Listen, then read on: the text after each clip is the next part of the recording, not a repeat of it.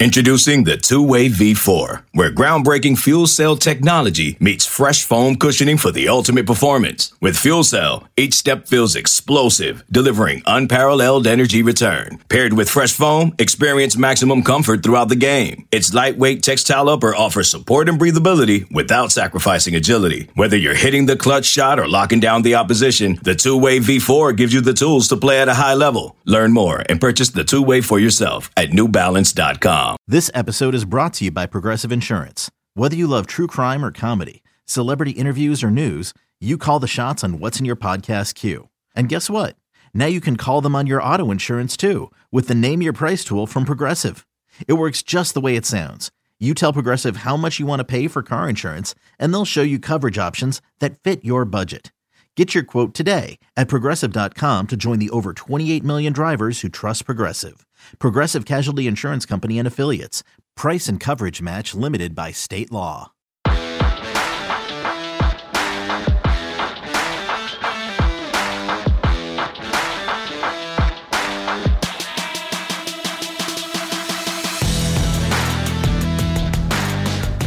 Welcome back to another edition of Through the Smoke, a Miami Hurricanes football and recruiting podcast here on the 24/7 Sports Network. David Lake, joined as always by Gabby Urrutia. And the last episode a week ago, we're down to these once-a-week episodes because it's kind of a slow time. Month has kind of turned into a slow time in the current college football calendar. But in the last episode, Gabby said he planned to go up to Orlando, check out some Miami targets that live up there. And he did that. So we want to recap that visit, what he learned while spending time with those guys, where Miami stands for them at this early stage. We also want to talk more about the quarterback developments. We touched on that, I feel like, quite in depth in the last episode, and there's new developments there, I feel like, since the last week. And June official visits are kind of heating up right around the corner.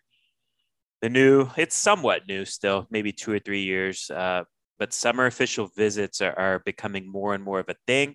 And June is kind of becoming a very important month in recruiting with each passing year over the past, 3, 4, 5 years or so. So Miami's got some of those set up, official visits. Gabby, I asked him to highlight maybe 5 official visits for June that has caught his attention or is worth mentioning, talking about. Then we want to get into some new targets. I feel like some new names have popped up. We've discussed Emory Williams, but some new names that have popped up since Miami spring game. I feel like there's others popping up during this May evaluation period. And then we will wrap things up with discussing the potential new ACC schedule.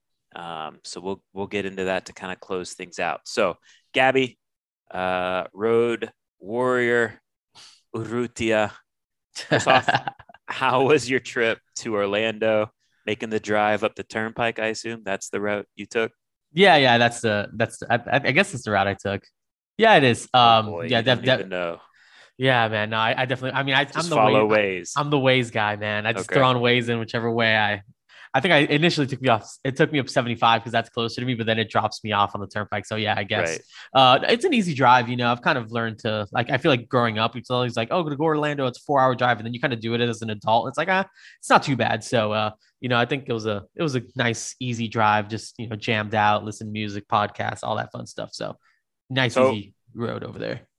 We can discuss this however you want to discuss it. What chronological order of how you visited guys, or just whoever you want to talk about first. So I'll leave it up to you to kind of take it where you want to take it. Who do you want to touch on first?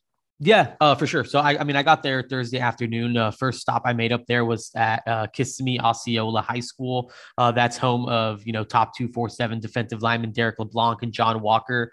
Got to talk to them before their spring game against Orlando Edgewater. And, both of those guys, I mean, ended up telling me that they were going to, turn around and visit Miami that Saturday, which they ended up doing. I know they spent a few hours at UM on Saturday. So I think that's a pretty big deal for Derek LeBlanc. I don't think an official visit is set yet in terms of just like a date or anything like that, but I do expect Miami to, grab one of those 5 official visits. For John Walker, pretty interesting. I mean, again, I know it's kind of one of those things where, I mean, I kind of, I think we all kind of live and die by it in the recruiting industry. Like, if you're not getting one of those 5 official visits, I think you have a pretty slim chance of, landing a signature. But, right. John Walker, just, he says Miami's probably not going to get one of those 5 officials. I think he's going to go see UCF, Michigan, Ohio State, USC in the summer, and then probably going to visit Florida sometime in the fall. He was decked out in Florida stuff, like a whole Florida jumpsuit. Again, but he said that he told Miami just even earlier that day on Thursday that they were one of his top 3 schools. And again, he did turn around and visit them on Saturday and spend a good amount of time there. But still, you want to get one of those 5 official visits. I'm sure Miami will want to, continue to push for one of those. But right now, don't have one of those. So I think that that's pretty telling about where they stand with John Walker. I know Rod Wright was there, watching John Walker play. Derek LeBlanc didn't suit up, but Rod Wright was there to watch those guys. And so I think that was those are probably the first couple of major conversations I had, while up there in Orlando. Do you believe John Walker when he says Miami's in his top 3, even though he's not visiting? Yeah, I mean, I don't know. I would say I would probably. I mean, I don't know if it's like top 3. I mean, I think that could just be something he's saying, and maybe I could buy that he's legitimately interested. I don't think he would have, taken that trip on Saturday. I know he came down at one point of the spring, but was like randomly showed up at like 3 p.m. when most guys were probably already heading out. Was just kind of there. I know he was also there for that elite prospect day, so he's been around and all that type of stuff. But I mean, again, if you don't like a school enough to give him one of those 5 officials, I think that that's pretty significant to me, especially if Florida's getting one. It's not like you're just going out there trying to see all these different schools, which I get. You want to go see these UCF. Other programs and UCF, exactly, which is right down the road. Derek LeBlanc, like, what's the latest with his recruitment? Because he had originally planned to make a decision, late July-ish, but he's pushed that back, correct? Yeah, so he was a part of that July 23rd commitment ceremony day that was supposed to be him, Peyton Kirkland, Malik Bryant.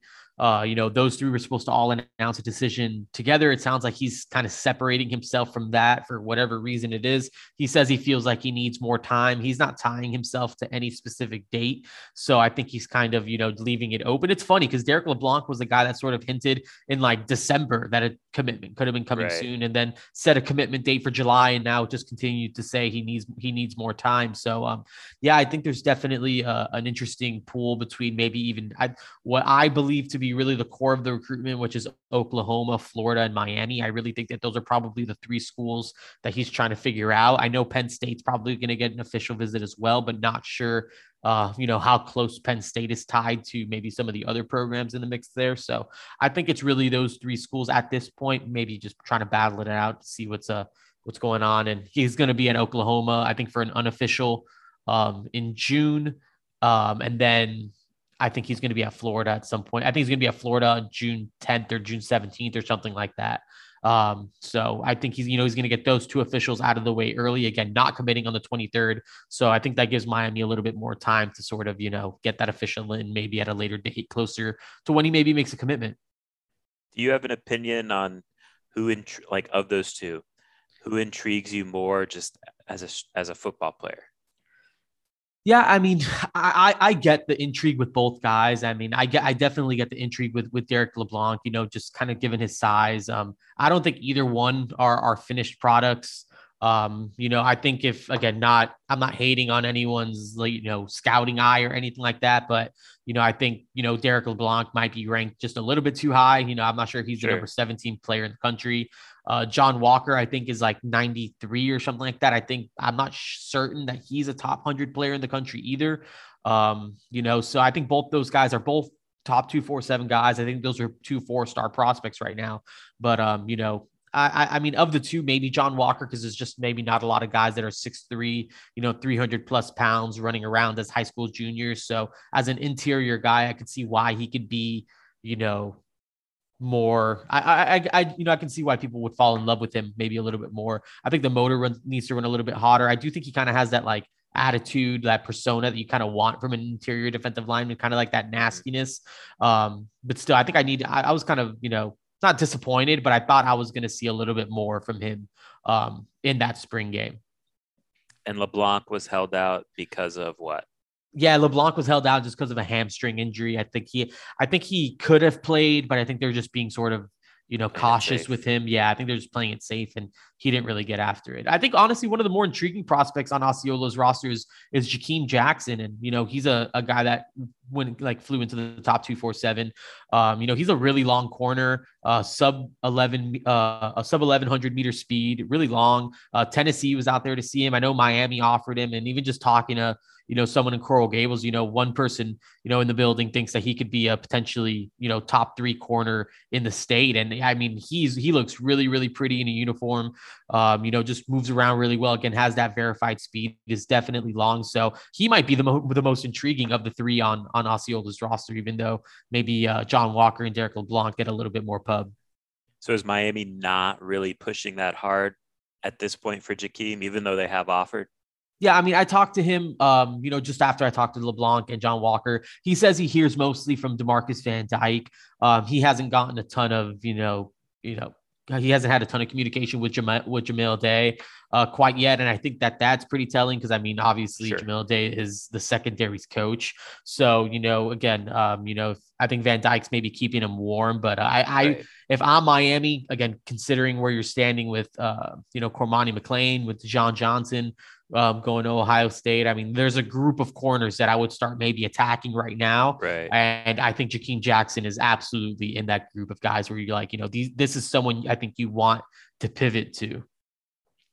So if I made you put a crystal ball, and there's a long ways to go on Walker and LeBlanc after you visited them, where would you put it? I'd probably put them both on Florida. Just because, I mean, both of them were wearing Florida gear. John Walker, again, had like the whole, if you threw him in the middle of Gainesville wearing what he was wearing, he would have looked like he was on the football team, just like the whole Florida right. tracksuit. LeBlanc was also wearing a Florida hoodie. And again, I mean, that's really not much, but I think it's notable that, Florida's getting both these guys on campus, sure. Relatively soon, I guess. And, John Walker has that last official visit sort of held off to the side for them, for the fall, when he might make a decision. Anything else on Kasemi Osceola, or move on to another guy? No, I think we can move on. So who do you want to touch on now? Yeah, I mean, probably the guy that they were playing against, top 247 running back, Cedric Baxter, the number 2 tailback in the country. He kind of went into the day on a pitch count, kind of heard him on the sideline saying that he's only going to play about 10 plays. He got 2 plays in. The first play, his first run, he kind of got, stuffed at the line. Honestly, linebacker made a pretty good play. The second one probably went for like 12 or so yards, got some helmet to helmet contact, kind of went down and then was kind of holding his hammy. So he was done after just 2 plays. But I mean, the sideline was just littered with college coaches between Texas A&M, Kevin Smith from Miami, Alabama, Florida State, UCF. I mean, just so many different schools there to watch Cedric Baxter. And, just talking to him after, it sounds like his first official visit is set to potentially set. I don't think it's officially done yet, but might be to Texas on June 10th. Sounds like he's going to get down to Miami to camp at some point, which I think is a really big deal. He's one of those guys that really wants to work out. That's assuming that he's healthy. I mean, he said if he's not healthy, then he'll just come down for an unofficial visit in the summer. He's also going to go see Texas A&M at the end of June. I think that June 24th weekend. So he won't be at Legends Camp for Miami, but I think Texas A&M is probably I mean, that's a school that, kind of just working those sidelines and, hearing, seeing those guys sort of be there and all that stuff. It feels like Texas A&M might be a school to definitely watch for Cedric Baxter. Do you look at it as a Miami, Texas A&M battle, Miami, Texas A&M, Texas battle? How do you view it? Yeah, I really think all 5 of these schools are kind of in there. I know he's really, okay. I mean, I talked to him about Arkansas. I mean, he loves that Sam Pittman is an O-line coach, and that, that I think he said that they led the SEC in rushing. I'm not sure if that's what they did, but they might've. I would believe that. So I think he's really intrigued by that. And for those same reasons, he really loves Mario Cristobal. That Mario Cristobal is an offensive line coach, and he knows that he's going to build that roster to be friendly, with running the ball. And I think that's something that he really, really likes. And so I know Miami's in there. I mean, again, I think all 5 of these schools, still have a shot right now. Again, I think Texas A&M I'd probably put them in the upper category of that top 5. I think I would put Miami in the upper category of that top 5. But he was wearing the Florida gloves and had a Florida towel, so I guess you can't really count out the Gators yet. He is going to go on that official to see Texas, but that's a really early official, considering how far he wants to take this recruitment. So, if I'm a school, I'm not sure I want an official visit from Cedric Baxter in the summer. So I think that could be pretty telling too about, how he sort of views Texas. So Miami, maybe a late fall or maybe even like December official visit. What are you expecting there from a Miami perspective? Yeah, I think it's going to be interesting to see when he comes down. Maybe they could do something where maybe they try to make like the Florida State game one of those big official visit weekends. I'm not sure if that's exactly the case, but, I could see that sort of happening, maybe a little bit later into the season and all that type of stuff. Maybe they push it to December. Again, I could see this being a signing day type of deal, unless he really, really falls in love with the school. But, I would definitely prefer a fall visit from Cedric Baxter, just considering his timeline and what he sort of has in mind. And one thing I did ask him, I was like, is there any other schools outside of this top 5? You always have to factor in, the Georgias, the Alabamas. Even like USC, that's still that wasn't in that cut.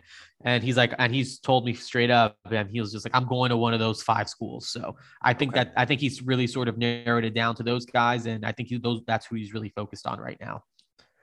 How did he look? I know he only played 2 plays, but just body type wise, how's he look to you? Yeah, he kind of looks like a freak, just even like watching him move around and stuff, and just like sort of the size, stature, all that stuff. Again, I think I think everyone here knows on this podcast how I feel about Cedric Baxter. I think he sort of just checks every single one of those boxes in terms of what you're looking for in a running back. And, I think he's going to be absolutely incredible at the next level, wherever he chooses to play. So, I thought he looked awesome. I just don't think he was fully healthy either. And just being real, right? Looking at his top 5, right? I think it's fair to say all 5 of those programs have some NIL abilities. Oh, absolutely. How much of a factor do you think that's going to play in his recruitment? Yeah, again, I feel like with the NIL stuff, I think he genuinely likes all 5 of those schools, but I think the NIL could always be the sweetener. And again, when we're talking about Texas A&M, that's a part of the reason why I feel like, they're in that top group, because, they went super defensive heavy with this historic, class of 2022. I think they're going to try to go offense. That's the word on the street, is that they're going to try to get some offensive firepower. Now they obviously got, Chris Marshall, Evan Stewart, those types of guys. So, definitely landed their fair share of offensive dudes, Connor Weigman also, but I think they want to add some more skill, as maybe some offensive linemen as well to that. So, I think Cedric Baxter's could be one of those guys that they zero in on, that they want to be one of the pillars of this next big time Texas A&M recruiting class. And yeah, NIL could definitely play a factor. I think we all heard the Nick Saban, Jimbo Fisher exchange. And, I think, obviously with no mics on or anything like that, I don't think anyone's would really truly deny that NIL is not a factor anymore at either one of those schools. So, I think that Cedric Baxter and NIL could be something. But again, I know Miami has a very competitive situation as well. And I think, Miami would, keep themselves in the game with whatever, can happen from, the people that are creating those packages, for the Hurricanes. Baxter is currently a top 50 prospect according to the composite ranking.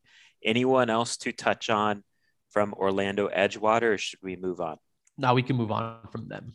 Who do you want to highlight? Yeah, let's go Friday morning. First stop I make Friday morning is at Orlando Jones High School. Talk to top 247 linebacker Malik Bryant. He has an official visit set with Miami for June 24th. I think that's a pretty big deal. Again, we mentioned earlier how that July 23rd commitment date between, Peyton Kirkland, Malik Bryant, Derek LeBlanc. Malik Bryant is sticking to that July 23rd date. So, I think it's good that Miami will probably get that final June official visit. I think he's going to go see USC and he's going to go see Florida on official visits before he gets to Miami on the 24th. So I think Miami is that Legends weekend.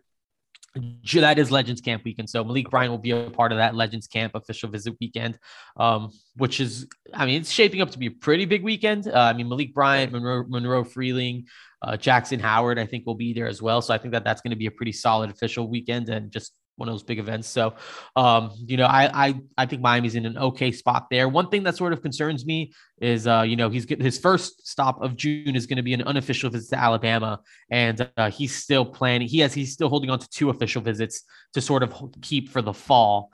Right. Again, so that first, I'm worried. My concern is whatever that first commitment is, I'm not sure it'll ever, I'm not sure whatever school picks it up, will ever feel fully secure in that, because he is still sort of leaving the door open to schools like Georgia and Oklahoma. Again, he wants to take one of those fall official visits, most likely to Alabama. And, this is one of those recruits that you never fully, you never really breathe easy, while even if you do have their commitment, you're going to have to battle it out through signing day. So regardless of the decision he makes on July 23rd, I don't think that this recruitment's anywhere near being over. No matter what that decision is. Did he say anything new, anything interesting about what he was thinking with Miami? He was down a bunch during the spring. Anything stand out to you?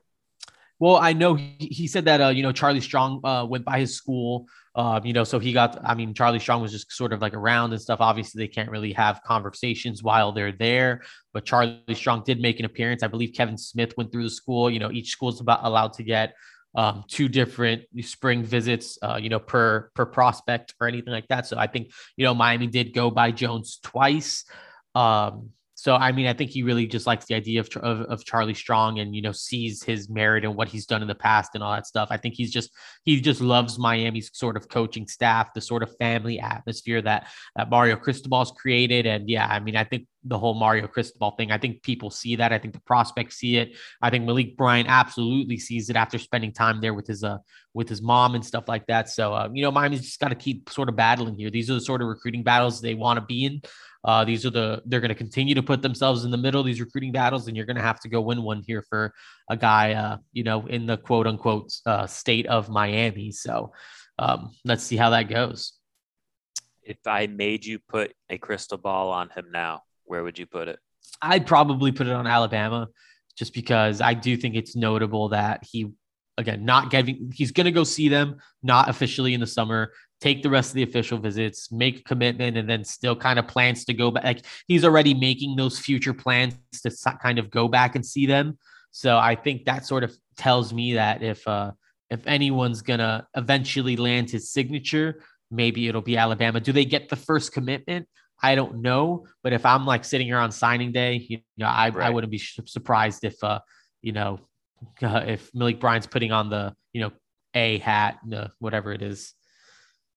Did he mention, is it just the track record of putting guys in the NFL? Did he go into specifically what it is about Bama? He was just like, the typical like, oh, Alabama is Alabama. Alabama, is the best program basically in college football is essentially what he said. I think it's just like the Alabama factor of, it being, again, it's just one of those things that's tough to sort of beat. But I think one thing that he did sort of say, which was pretty interesting to me, was just like, he kind of hinted at like the sort of drama that's happened the past couple of days between like, the Nick Saban, Jimbo Fisher stuff. He's like, oh, well, he's like, the last few days have been pretty crazy in college football. So when I go back over there, I want to ask all the questions that maybe I haven't asked before. So I'm wondering what exactly that means. He wasn't necessarily saying anything specific. I didn't know if that was NIL related or just about, whatever it is that Alabama's doing, but it seemed like he was aware of that Jimbo Fisher and Nick Saban exchange and, everything that had sort of happened there, in the days just prior. Because I think that Thursday morning was the Jimbo Fisher press conference of when he sort of snapped and all that stuff. So again, I don't know how that correlates or if there's really like an NIL correlation there, but it seems like he wanted to go over there and maybe ask some more questions about what really maybe goes on and all that. What are your thoughts on the Jimbo Nick feud? I don't know, man. I just think it's a part of the game. I think both programs use NIL. I don't know what's the big deal about like admitting that, hey, yeah, we have really good NIL packages And, it's a part of what's enticing prospects to come here. Yeah, I know you want to like rah, we have a fantastic university, and that's the only reason why they're picking here. And yeah, maybe that's a part of the reason why. But I think at this point of the game, to just completely dismiss NIL as like a realistic thing is kind of just like, all right, what are you doing? But then Nick Saban sort of attacking Jimbo like that, what I also thought was kind of like soft too, because I mean, Alabama's been Alabama and all that stuff. And I don't know why you need to make comments like that. And I don't know. I just found it's interesting because it's like an unspoken rule kind of where right. It feels like one of those things, like how baseball has like a million unwritten rules. It's like, it was like one of those unwritten rules. Yeah. You're just like, and I don't know, I guess it's one of those things that it feels like one of those unwritten rules were broken, and that's just sort of the result. Yeah. You don't air dirty laundry in recruiting. And so Jimbo clapped back. Now, I think both guys are definitely, clutching pearls when it comes, like, let's be real, like, let's not be hypocrites at the same time. Right. So that's definitely happening. But yeah, I mean, look, this is also like Nick Saban's MO, right? Like, he complains about RPOs, and then he adapts and does it. He complains about how many plays offenses are running, and then he adapts and he does it too. He complains about satellite camps, and he adapts and he does satellite camps. So, I mean, this is just kind of like what Nick Saban does in terms of complaining. The issue was and I think I texted you and Andrew on our little group chat, the morning after Saban was caught. I mean, it got out what Saban said. I wrote like, yeah, like, I think he's going to regret outing A&M. Like, it's one thing to out or throw shade at Miami, who's not in your conference. And, let's be real, they're a villain and everyone hates on Miami to some extent. And it's one thing to hate on Jackson State, which to me is lame. But I mean, you can't let Jackson State win a recruiting, like, come on. But going at a guy like Jimbo, who doesn't take that, and a team that's in your conference, that's where it got really interesting. And then, like, an hour and a half later, Jimbo called a press conference and set the world on fire, which I'm here for all of that. Oh, yeah. I'm totally here for all that. And A&M beat them last year, so it seems like a little saltiness too. Yeah. So, like you said, like a little off-season fun. But I mean, everyone's just, let's be real too. Like, everyone's being a hypocrite. Everyone's clutching pearls. Like, come on. That's guys. What it feels like. This isn't even 10 years ago.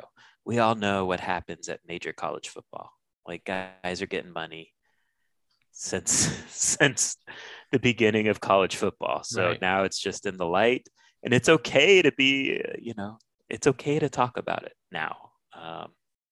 Anyways, so after Malik Bryant, anyone else to touch on at Jones, or move on to another stop?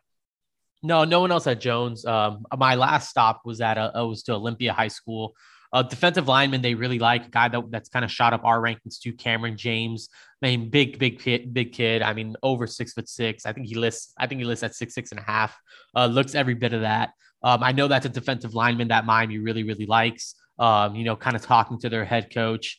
It seems like Rod Wright, went there at some point this spring, pretty recently, I'd imagine, to see Cameron James. I mean, they were just all in the Orlando area. So, it could have been, over the last, few days or so. So, Rod Wright was over there to see him. And, I think that, again, I think that's just a name that, they're really, really intrigued by. He seems to kind of just be taking in this whole recruiting process because his recruitment has absolutely blown up recently with offers from Georgia, Florida, LSU, Miami. I mean, everyone. So I don't think he had like a ton of, really visits planned. I mean, I didn't know if he didn't really have any officials planned or anything like that, or knew who he was going to go see. I think he ended up like showing up to Georgia the next day or something like that. But, I do think Miami's really working to get him on campus. And again, I think that's sort of a riser, in the Sunshine State that I think Miami fans need to sort of, start needing to get familiar with, because that's definitely someone I could see Miami, pursuing.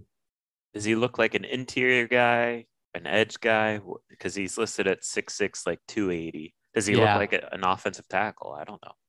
I mean, he's a big dude. I mean, I guess he could develop into like, a big sort of edge type of guy. I mean, maybe if just be like a huge, and not saying that he's like a Darrell Jackson type, but I mean, seems maybe like similar. Maybe similar sort of, again, because he's kind of a little stockier too, right? He's not like a super like maybe lean sort of edge. So but maybe he could be, just like a big edge or something like that. I mean, I could see him being sort of versatile in that way. He was pretty impressive at that Under Armour Miami camp, just sort of watching him run around then. I think that's when he really started to sort of, flash and catch the attention of the national analysts, Andrew Ivins, Cooper Patagna, those types of guys that were out there watching. So, again, I think it's going to be interesting to see how he sort of develops in the future. If he, let's say, Georgia likes him, maybe like, 4-eye or something like that, like a 3-4 defensive end type, or maybe a guy I don't know. I think he can do a lot of different types of things. Is this another situation, another Orlando guy where Florida going to be tough to beat? Probably. Yeah, I mean, I think Florida's definitely in the mix there somewhere, and I could see Florida being one of those schools that's going to be, probably at the forefront of that the whole time. I believe they're the crystal ball favorite right now. I haven't really looked at his profile, but I would imagine that Florida's going to be probably pretty tough to beat in this one. All right, let's transition to quarterback recruiting. So Emory Williams, who is from Milton High School in the Panhandle of Florida, we kind of detailed his deal last week. He did plan to make a college decision. When was the original plan, Gabby? This weekend? Yeah, I think the original plan was like supposed to be right after spring ball. So yeah, it would have been this weekend. Maybe. Yeah. Okay. But that has changed, right? Tell us about just the development there. Yeah, so I mean, I was exchanging messages with him, over the weekend, just because, just trying to figure out if, that commitment was still coming on the weekend. He said he was. He says it'll probably, he says his commitment will probably come sometime in June. He plans to take an official visit to Miami June 17th through the 19th. And I think he intends on throwing for Miami at some point in June, where they can have kids and go through like, the private workouts and all that stuff. Or maybe he comes and competes at a camp or something like that. So, I mean, I think that that's a positive development for Miami, just so they can, continue to do their homework on him. Yeah. And this isn't a case. I mean, maybe Miami pushed him to camp, but it does sound like if he wanted to commit this weekend, he would be able to, correct? Oh yeah. I think if he said, hey, I'm on board, I'm going to do this, I think that they would have accepted it for sure. Is there anything new with Avery? So Miami went to go see him, correct? But did they end up extending an offer to him? Is there anything new there? Avery Johnson, the 4-star out of Kansas, who we talked about last week. Yeah, they didn't offer him. I thought that was, I mean, I kind of expected them to. I thought that they would have. They didn't. Again, not sure if, that's something, again, maybe they can go out there a second time. I'm not sure how their spring practice schedule sort of going.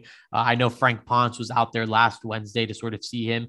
Who knows if maybe someone else wants to get eyes on him, if they need to kind of circle back and get someone else to sort of see him and all that stuff before they move forward with that. Maybe he's another guy that, maybe they want to see him camp at Miami, and, and not saying that is happening, but I could see a situation like that happening. But no offer was extended.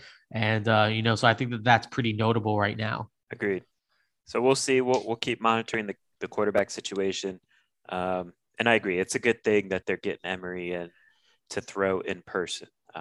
Just continue to evaluate that situation. All right. Before we take a break, Gabby, let's get into some official visits in June because they are being set. You've highlighted Malik Bryant. You also threw in there earlier, Monroe Freeling? And you said one other, I forget who else, but let's just go through 5 guys that you find interesting that will be visiting in the month of June. First guy you want to highlight would be who? I'm going to go with Jackson Howard. He's going to be another guy I think I mentioned him earlier. He was going to be there for that, he was going to be there for that, what is it? That Legends Camp weekend. Again, I think he has 4 official visits set for the month of June. I think he plans on making commitment shortly after that. Again, a guy that since basically Miami's spring game, I think that we felt pretty good about, in terms of Miami's chances, and Miami's going to get that final official visit. So again, I think that is a really good sign. I think if you're Miami, that's the visit you want. That's the weekend you want, considering, the star power that typically comes out to what was formerly known as Paradise Camp. And, how that's been between Calais Campbell and, Michael Irvin in the past, and all the former UM alums that all come through. I think that'll be a big weekend to sort of potentially seal the deal for a guy like Jackson Howard. So he's also visiting LSU, Michigan, Minnesota in the month of June. So we'll see. And got to feel good about Miami getting the last crack at it. Who else would you highlight? Yeah, I mean, just another guy. I mean, sort of touched on him just now, David. Monroe Freeling also coming that June 24th weekend. I just, I remember talking to him the first time he came down, and just kind of catching up with him after that, and he was just talking about just like how speechless he was, just sort of being around Miami, and kind of detailing how he had never really seen anything like it at any of these other schools in terms of just like the way the school was. It's a small private school. He didn't really understand what it was about Miami that sort of made it what it was. And, he said he watched the U documentaries, and, he tried to get a feel for what Miami was. And then when he got there, he sort of just understood it. Like he sort of got what made Miami special, despite the fact that they don't maybe have everything that some of these other schools have. So again, I think that, that June 24th Legends Camp weekend is going to be a way to sort of just continue to sort of hammer that home. Like, this is why Miami's special. It's because of this community, because of this environment, the guys that come back. And again, I think that just because of how much that impacted Monroe Freeling the first time he was around, I think doing that on a much grander scale with him in town, I think, could potentially put Miami in a good spot. I think he's going to go see Notre Dame, who's thought to be one of the, top competitors there as well. Before Miami, I think he's doing that June 10th. So, I think the fact that Miami's going to get him on campus maybe a little bit later than Notre Dame, I think could potentially be a positive for them too. 4-star top 100 offensive tackle out of South Carolina. A guy Miami's definitely going to have to battle for. Like you mentioned, Notre Dame, who churns out O-linemen, Georgia too. So we'll see what they can sell on June 24th. Who else would you put on this list? Yeah, I guess we can just go like backwards chronological. That's fine. Peyton Kirkland, June 20th. Again, Miami getting that final official visit. That's what he sort of told us the last time he came on that unofficial visit, that Miami was going to get that final official. So he's going to go see Michigan State. He's going to go see Oklahoma. I believe he's going to go see Alabama. And I think it's Florida that might be the other school in there. So I think Miami getting that last official visit. And again, I mean, the last time he was at Miami, he was just, again, another one that was just kind of sort of blown away. I remember, I think the quote he gave me was like, it's hard to sort of picture myself being anywhere else right now. And again, that's the visit high, and that's all that stuff. Absolutely. But it's, he told me that day that Miami was going to get that last official. And again, he finally posted his official visit schedule, and Miami again held that last spot. So I think that that's pretty good. Again, another guy we talked about, the July 23rd commitment day, Peyton Kirkland, one of these guys deciding in July. So for Miami to get that sort of final in-person push, I think is a pretty good, I think it's going to be a pretty important weekend for Miami. Another Orlando area guy. Who else would you highlight? Yeah, Riley Williams. Again, there's a lot of tight ends sort of in the mix, and I feel like even more so now. It feels like there's a lot of guys that are sort of, have been on campus. There was, Reed Mikes was on campus on Saturday. Julian Randolph is another guy that they sort of evaluated this spring that's on campus currently as we record this podcast. But I think the guy that they want more than anyone, that if there's one guy that they could have at the position, I think it would be Riley Williams, a guy from Portland, Oregon. Mario Cristobal coached his older brother at Oregon. This is going to be his third time. This would be his third time in South Florida in 2022 again. So a guy that's made multiple cross-country trips. He was last at Miami for the spring game. Again, something that they're doing on their own dime, and came down for that elite prospect day as well. So, Miami will get him down for a full weekend. He was joined by a lot of family members when he was here for the spring game. So I think it'll just be another chance for Miami to sort of try to, hammer that stuff home with them. And, of course, there's a lot of other big time programs involved. Oregon, of course, which is his, hometown program. Ohio State's a school that he really likes. LSU and Alabama also in there as well. But, I think Miami feels, pretty good about where they stand right now. And I think that official visit would be a way for them to sort of see if they can, potentially, maybe not close it out, but, continue to sort of stay at the forefront of that recruitment. And then the fifth guy you want to highlight that's going to visit in June. Yeah. Again, there's a lot of names and a lot of guys that I can throw out there. I'm just trying to go in terms of like relevance of guys I think Miami could probably get and, probably really need. I'm going to go with another linebacker, Tony Rojas, another guy who unofficially visited. Miami was he wasn't really talking about Miami a ton in, other interviews. Miami kept working to get him down. They finally got him down there for that unofficial visit. I think it was back in March, maybe it was early April. But they were able to get him down. He has a sister that teaches in the Miami-Dade County school system. I think his family likes the idea of potentially, moving everyone, down to South Florida. I think that's something that would be possible if, he did decide to come play down here. So I think they're, Penn State, it's Penn State, Tennessee, Clemson, and Miami that are sort of battling it out there. So, I think it's an opportunity for Miami to sort of, again, try to, put themselves in a really good spot here again with family down here, the Hispanic culture, he comes from a Hispanic family. And, so again, I think that that's a really, really important visit because that's someone that's been way, way up there on Miami's linebacker board for quite some time. All right. And yeah, there's plenty more guys visiting in June. We'll cover it all in real time once those visits happen in June, but good to kind of set the table in terms of guys Miami feels like they have a good chance at this point in landing, but the battle never stops, and we'll see who they can close on during these summer months. So it'll be a key time. Let's take a break there, Gabby. And then on the other side, let's highlight some guys who Miami, appears to be intrigued by here during this May evaluation period. Okay, picture this. It's Friday afternoon when a thought hits you. I can spend another weekend doing the same old whatever, or I can hop into my all-new Hyundai Santa Fe and hit the road. With available H-Track all-wheel drive and 3-row seating, my whole family can head deep into the wild. Conquer the weekend in the all-new Hyundai Santa Fe. Visit HyundaiUSA.com or call 562-314-4603 for more details. Hyundai, there's joy in every journey. When you need mealtime inspiration, it's worth shopping Kroger, where you'll find over 30,000 mouth-watering choices that excite your inner foodie. And no matter what tasty choice you make, you'll enjoy our everyday low prices, plus extra ways to save, like digital coupons worth over $600 each week. You can also save up to $1 off per gallon at the pump with fuel points. More savings and more inspiring flavors make shopping Kroger worth it every time. Kroger, fresh for everyone. Fuel restrictions apply. All right, we are back. And Gabby, you mentioned earlier in the podcast, it seems like the tight end board is expanding. So I don't know if any of the names you're going to give us are tight ends. But I did want to touch on, give some pub maybe to some guys that, I don't know if rising up the board is a fair way to put it. Maybe just guys that Miami has put eyes on this spring that they feel more intrigued about and probably want to get, even more eyes on during that month of June when they can have guys on campus and camp. So where do you want to take this first?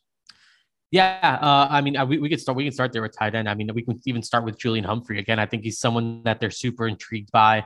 Again, has that basketball background, was a Vanderbilt commit. And then he backed off of that, I think. And then Miami offered immediately. So, 6'5", 210 pounds. I'm actually interested to sort of see him in person. I'll probably see him at some point, on Monday when I, make the really short drive down to the University of Miami to try to, talk to him on his way out. So I'm definitely interested to size him up and to sort of, hear some feedback on how they're feeling about him. But, I think Julian Randolph is definitely one of those guys that I would probably highlight, in terms of spring evaluations that they're pretty intrigued by. Do you think, is it fair to assume like Miami will probably take 2 tight ends in this class? I think it's possible. I guess they went 2 with Elijah Arroyo, Khalil Brantley, just 1 with Jaleel Skinner. So I can definitely see again, and the way we're projecting Elijah Arroyo, I guess it's possible that he's a guy that gets, drafted if his career sort of goes a certain way. So maybe it would be smart to take 2 tight ends this cycle. So I definitely wouldn't rule that out. Again, also considering the amount of sort of dudes they're just sort of going after right now at the position. So right. Yeah, I don't think it's far-fetched to assume. Who else would you highlight as a May evaluation guy that has intrigued Miami? Yeah, I'm going to go Christopher Johnston. Let's go local, running back out of Fort Lauderdale Dillard, state champion, gold medalist in the 100 and 200 meter. I think he went like 10.45, to win a state title. Wow. It's just blazing speed there out of Dillard. Definitely a guy that maybe he's not a true running back, like maybe not super comfortable, 100% comfortable with the position. Like maybe again, more of a guy that could play maybe receiver, running back, just one of those guys that maybe I think Dillard just puts the ball in his hands and, can do a lot with it. So, I think he's a really, really intriguing option. And, again, what exactly is his future position? Maybe it's running back, maybe it's, maybe like a slot receiver type. I'm not really sure, honestly. But I think, return man specialist, just again, one of those types of guys that you just put the ball in his hands and, he will make you miss with his speed. So I think he's someone that they're pretty intrigued by. I would probably call him the most, I guess, fastest rising South Florida prospect, of the spring, considering who's offered. I think Alabama's offered. I think he said he's going to go see Clemson. There's a bunch of major programs. I think Tennessee also. There's a lot of schools that are sort of getting involved for him right now that I think it's going to be pretty interesting. He visited Miami this past Thursday, and he kind of told me after the visit that, Miami's probably the program leading for him right now if he were to sort of set that. So I think Miami's always going to have a chance here as long as if they do make that sort of push. He's really, really close with Nigel Kelly. He told me that those two like grew up together, that they're like brothers. So, I think Miami landing him probably didn't hurt them very much. Yeah, so like a 5'10", maybe 5'11". Yeah. 165 to 180-ish type. He's kind of a new guy on the scene, so his measurements are still kind of up in the air, I think. But his speed is undeniable, and that's always a trait that is number one on the list. Who else would you highlight? Yeah, I'm just going to go to the offensive line. People, I feel like I've gotten a lot of questions about the offensive line recently. I think this is definitely a name Miami fans want to keep in mind. It's Paul Mubenga. He's out of Buford in Georgia. So, big time powerhouse program, 6'4", 280 pounder. Another guy whose recruitment has sort of just, taken off, just really just this spring-ish, with Alabama. He's already been to Alabama. He's been to Penn State, South Carolina, LSU have offered, unofficially visited LSU. I think Michigan will get an official visit. I know Miami really, really wants to get him down here for an official. And the last time I spoke to him, it was probably a couple weeks ago now, he told me that Miami was definitely one of those schools in the mix to get one of those 5 officials, and then they had done a really good job recruiting him. So I think Paul Mubenga is definitely one of those, rising seniors that Miami offered this spring that I think people are going to want to sort of keep in mind. And who else would you highlight? After that, again, a couple guys, I guess, that we already talked about. Jakeem Jackson. Again, I'm all on the Jakeem Jackson hype train after sort of seeing him in person. He is long. He's over 6 foot. He has the verified speed. Watched him play a little bit, and he can definitely cover. He can return. They don't kick it to him in the return game. He can sort of, I think he can, he's willing to tackle. And again, I think he's one of those prospects that you sort of just roll the dice on. And, I think that he's someone that, definitely intrigues me. And again, as I mentioned earlier in the podcast, definitely intrigues some in Coral Gables. And the last guy, Cameron James, man. Again, this is another guy Miami offered this spring that, I think they're going to want to know. This is a kid that emerged onto the top 247. It's definitely garnering some national attention. But again, if Miami wants to beef up the trenches like Mario Cristobal sort of pounded the table on, since he sort of arrived at Miami, I think Cameron James is one of those guys that they feel like they must get. I wouldn't have stopped by Olympia High School and made that effort if I didn't think Miami was extremely intrigued by him or very interested in him. So I definitely think that that's someone that Miami fans want to know. They've known who he was since, I'm definitely before that Under Armour camp, because, I was getting messages at that point saying, what do you think about this kid? Get eyes on this kid. And, I think so they've been evaluating him for some time. And I think, obviously they offered, and so have plenty of others. So he's definitely a hot name in the Sunshine State. All right. Good stuff as always by Gabby on the recruiting front. Let's close things out with talk of potentially the ACC scrapping the Atlantic and Coastal divisions, going to a 3-5-5 schedule model. So what does that mean, right? So basically you would have three schools that are designated as your rival, right? That you play pretty much every year. And then you would have 5 other teams on your schedule that you would play back-to-back years in a home and home situation, right? So there's a lot of rotation that way. You still get to preserve some rivalries. And in the ACC, let's be real, there's not that many rivalries to preserve, but it's still good to have or build some rivalries. So, this was talked about, I think, during some ACC meetings. And first, let's just touch on why they would do this, Gabby. And the main reason, honestly, is to spice up the league / make it more interesting to TV / content providers, right? We all kind of know the ACC's TV deal with ESPN is not ideal. They're locked into it until I think 2035, 2036, something like that. And by that time, the SEC has their TV deal. I think 2025, it kicks in their new one. The Big Ten will have a new one soon. The Big 12 will have a new one relatively soon as well. And, for instance, the SEC, once their new TV deal kicks in, they are going to probably triple the ACC in terms of revenue. Like each team is going to get, in the SEC is going to get triple the revenue that an ACC team gets. So that is tough to compete with from a national perspective. So how does this new scheduling model help? This isn't going to make ESPN rip up their contract and give the ACC a significant bump.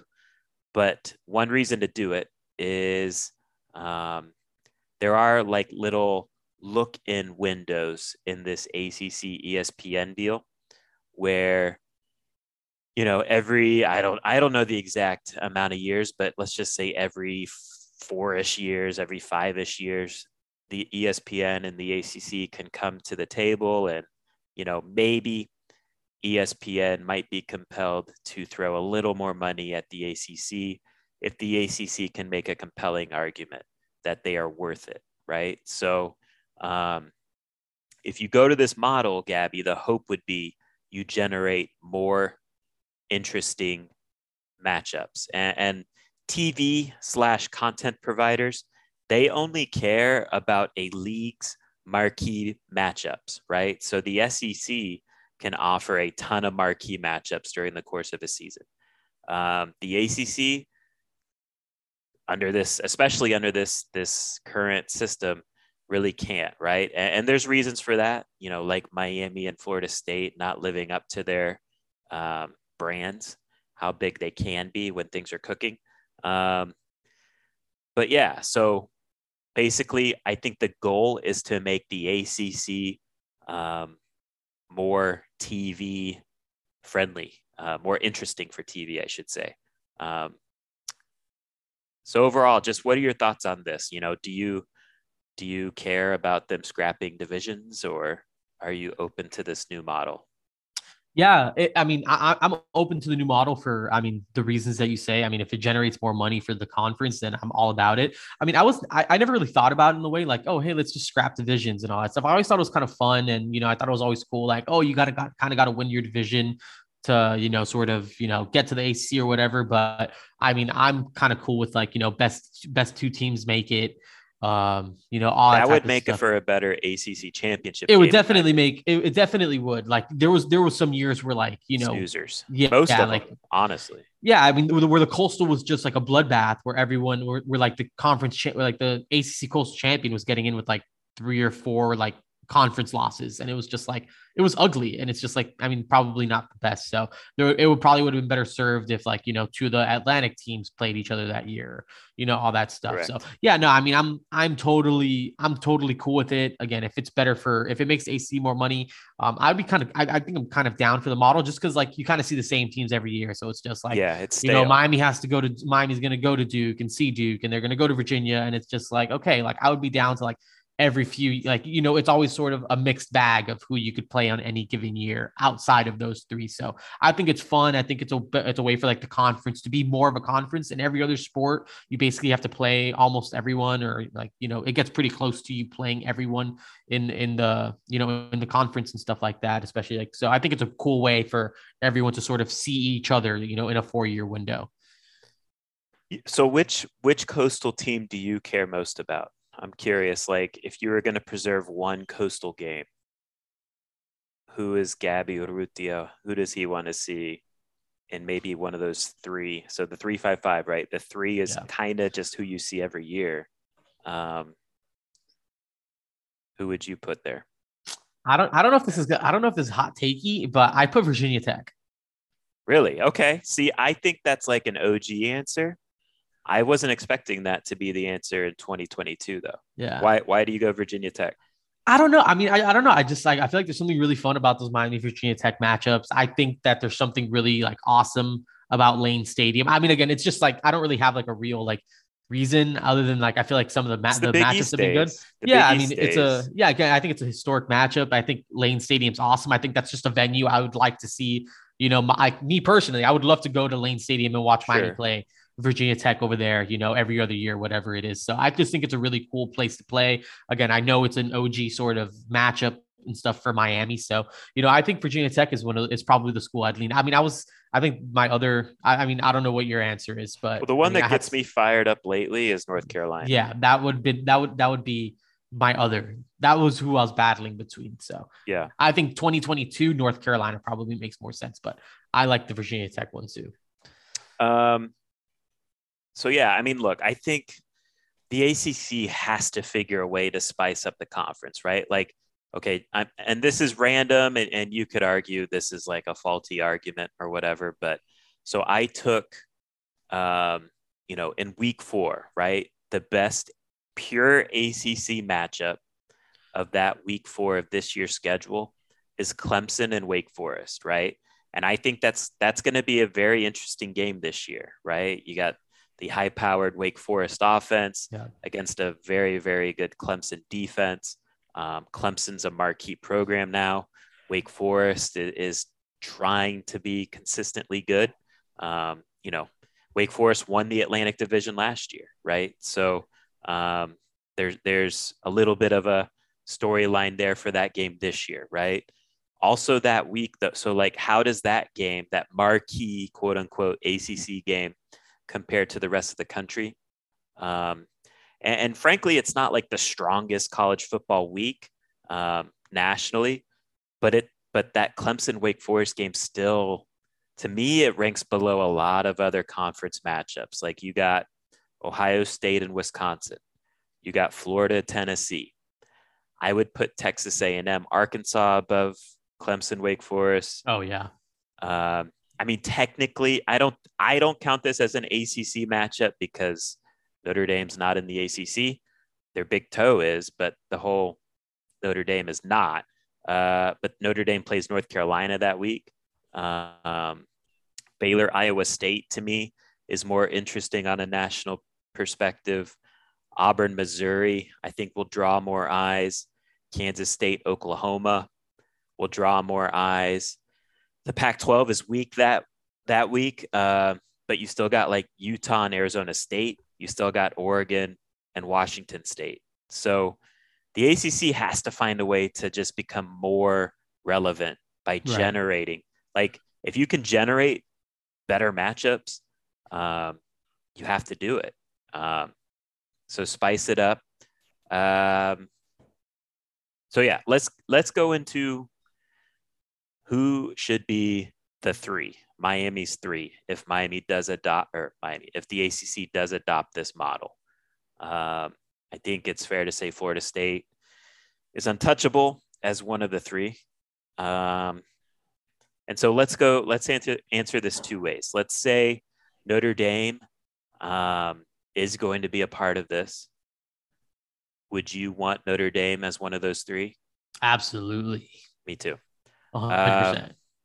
And so then who would you put as your third? Would you go Virginia Tech? I'd probably go Virginia Tech, yeah. Okay. I would go North Carolina. So let's say you scrap Notre Dame, pull Notre Dame out of the mix. You know, they just want their big toe in it. And maybe Miami will catch them as one of the fives, right? In the 3-5-5 model. So we both got Florida State. I go North Carolina. You go Virginia Tech. Who would you then put as your third? I'd probably put North Carolina. I would go Clemson. Wow. Okay. I want the smoke, and I think it's best for the conference, man. You have to lean into this. Yeah. Rising tide lifts all boats, right? Whatever that cliche is. And look, I also think we can't have the loser mentality of, oh, well, Clemson makes for a really hard schedule. I don't know. What do you want to accomplish? Yeah, like it's just the SEC teams have to go through a gauntlet, do they not? Yeah. And they're always in the championship game. They're always in the the college football playoffs. To raise the revenue of the league, you have to make it more attractive, man. And a Clemson-Miami matchup every year, I mean, that's going to get major eyeballs. Yeah. And so that trade-off, rather than, oh, that could be a loss, you know. And let's be real too. Miami, with the moves Miami's making here over the past 9 months, they're trying to extinguish this type of loser mentality thinking. Right. They don't want to backdoor their way to success.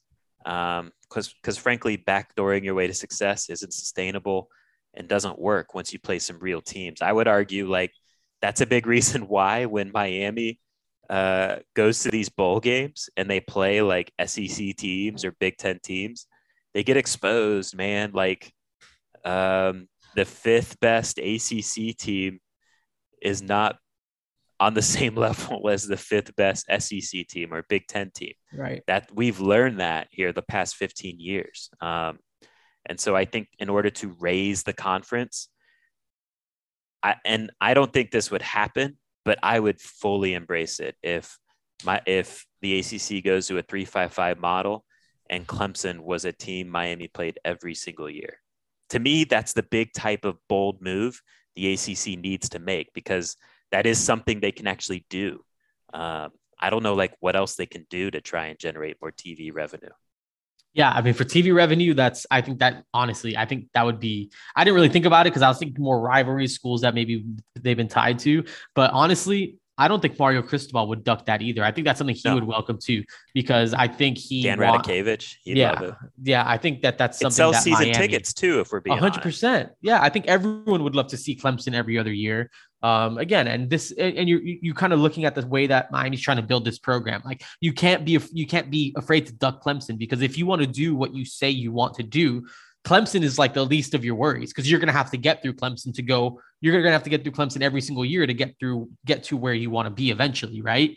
Like you need to be able to get through Clemson. So I think you welcome that matchup. And again, you talk about the SEC, like Clemson in the SEC is just like, it's one of these teams that you're playing. I mean, you're talking about Texas A&M and Arkansas, like, that could, that's a big time matchup. Arkansas is a good program, all that type of stuff. Like Clemson is an SEC caliber team that you can choose, that you can pair yourself to any given year. I think that elevates the program too.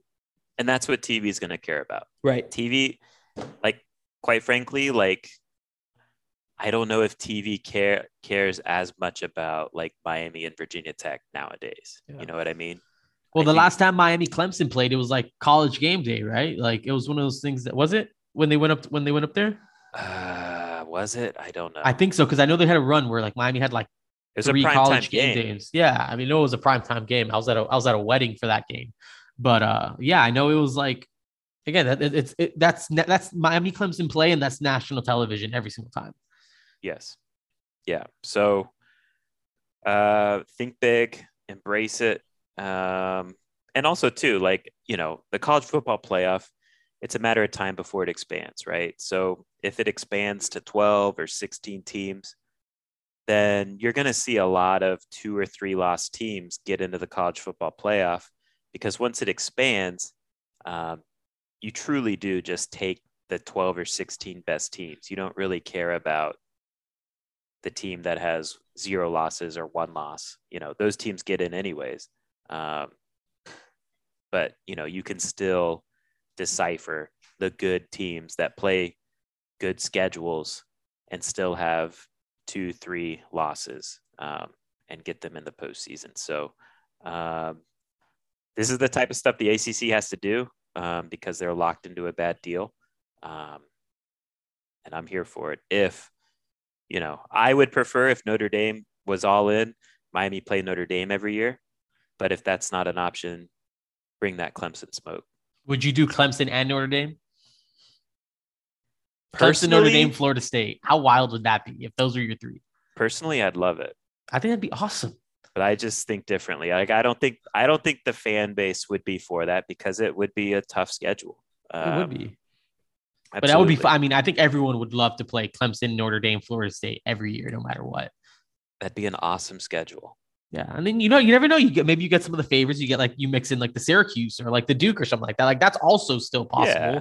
I mean, it's not like a guarantee. And I think Miami, again, if Miami's continues to trend the way that they're trending, I don't think that that's ever like a guarantee. I don't think either one of those games is ever a guaranteed loss on the schedule or anything like that.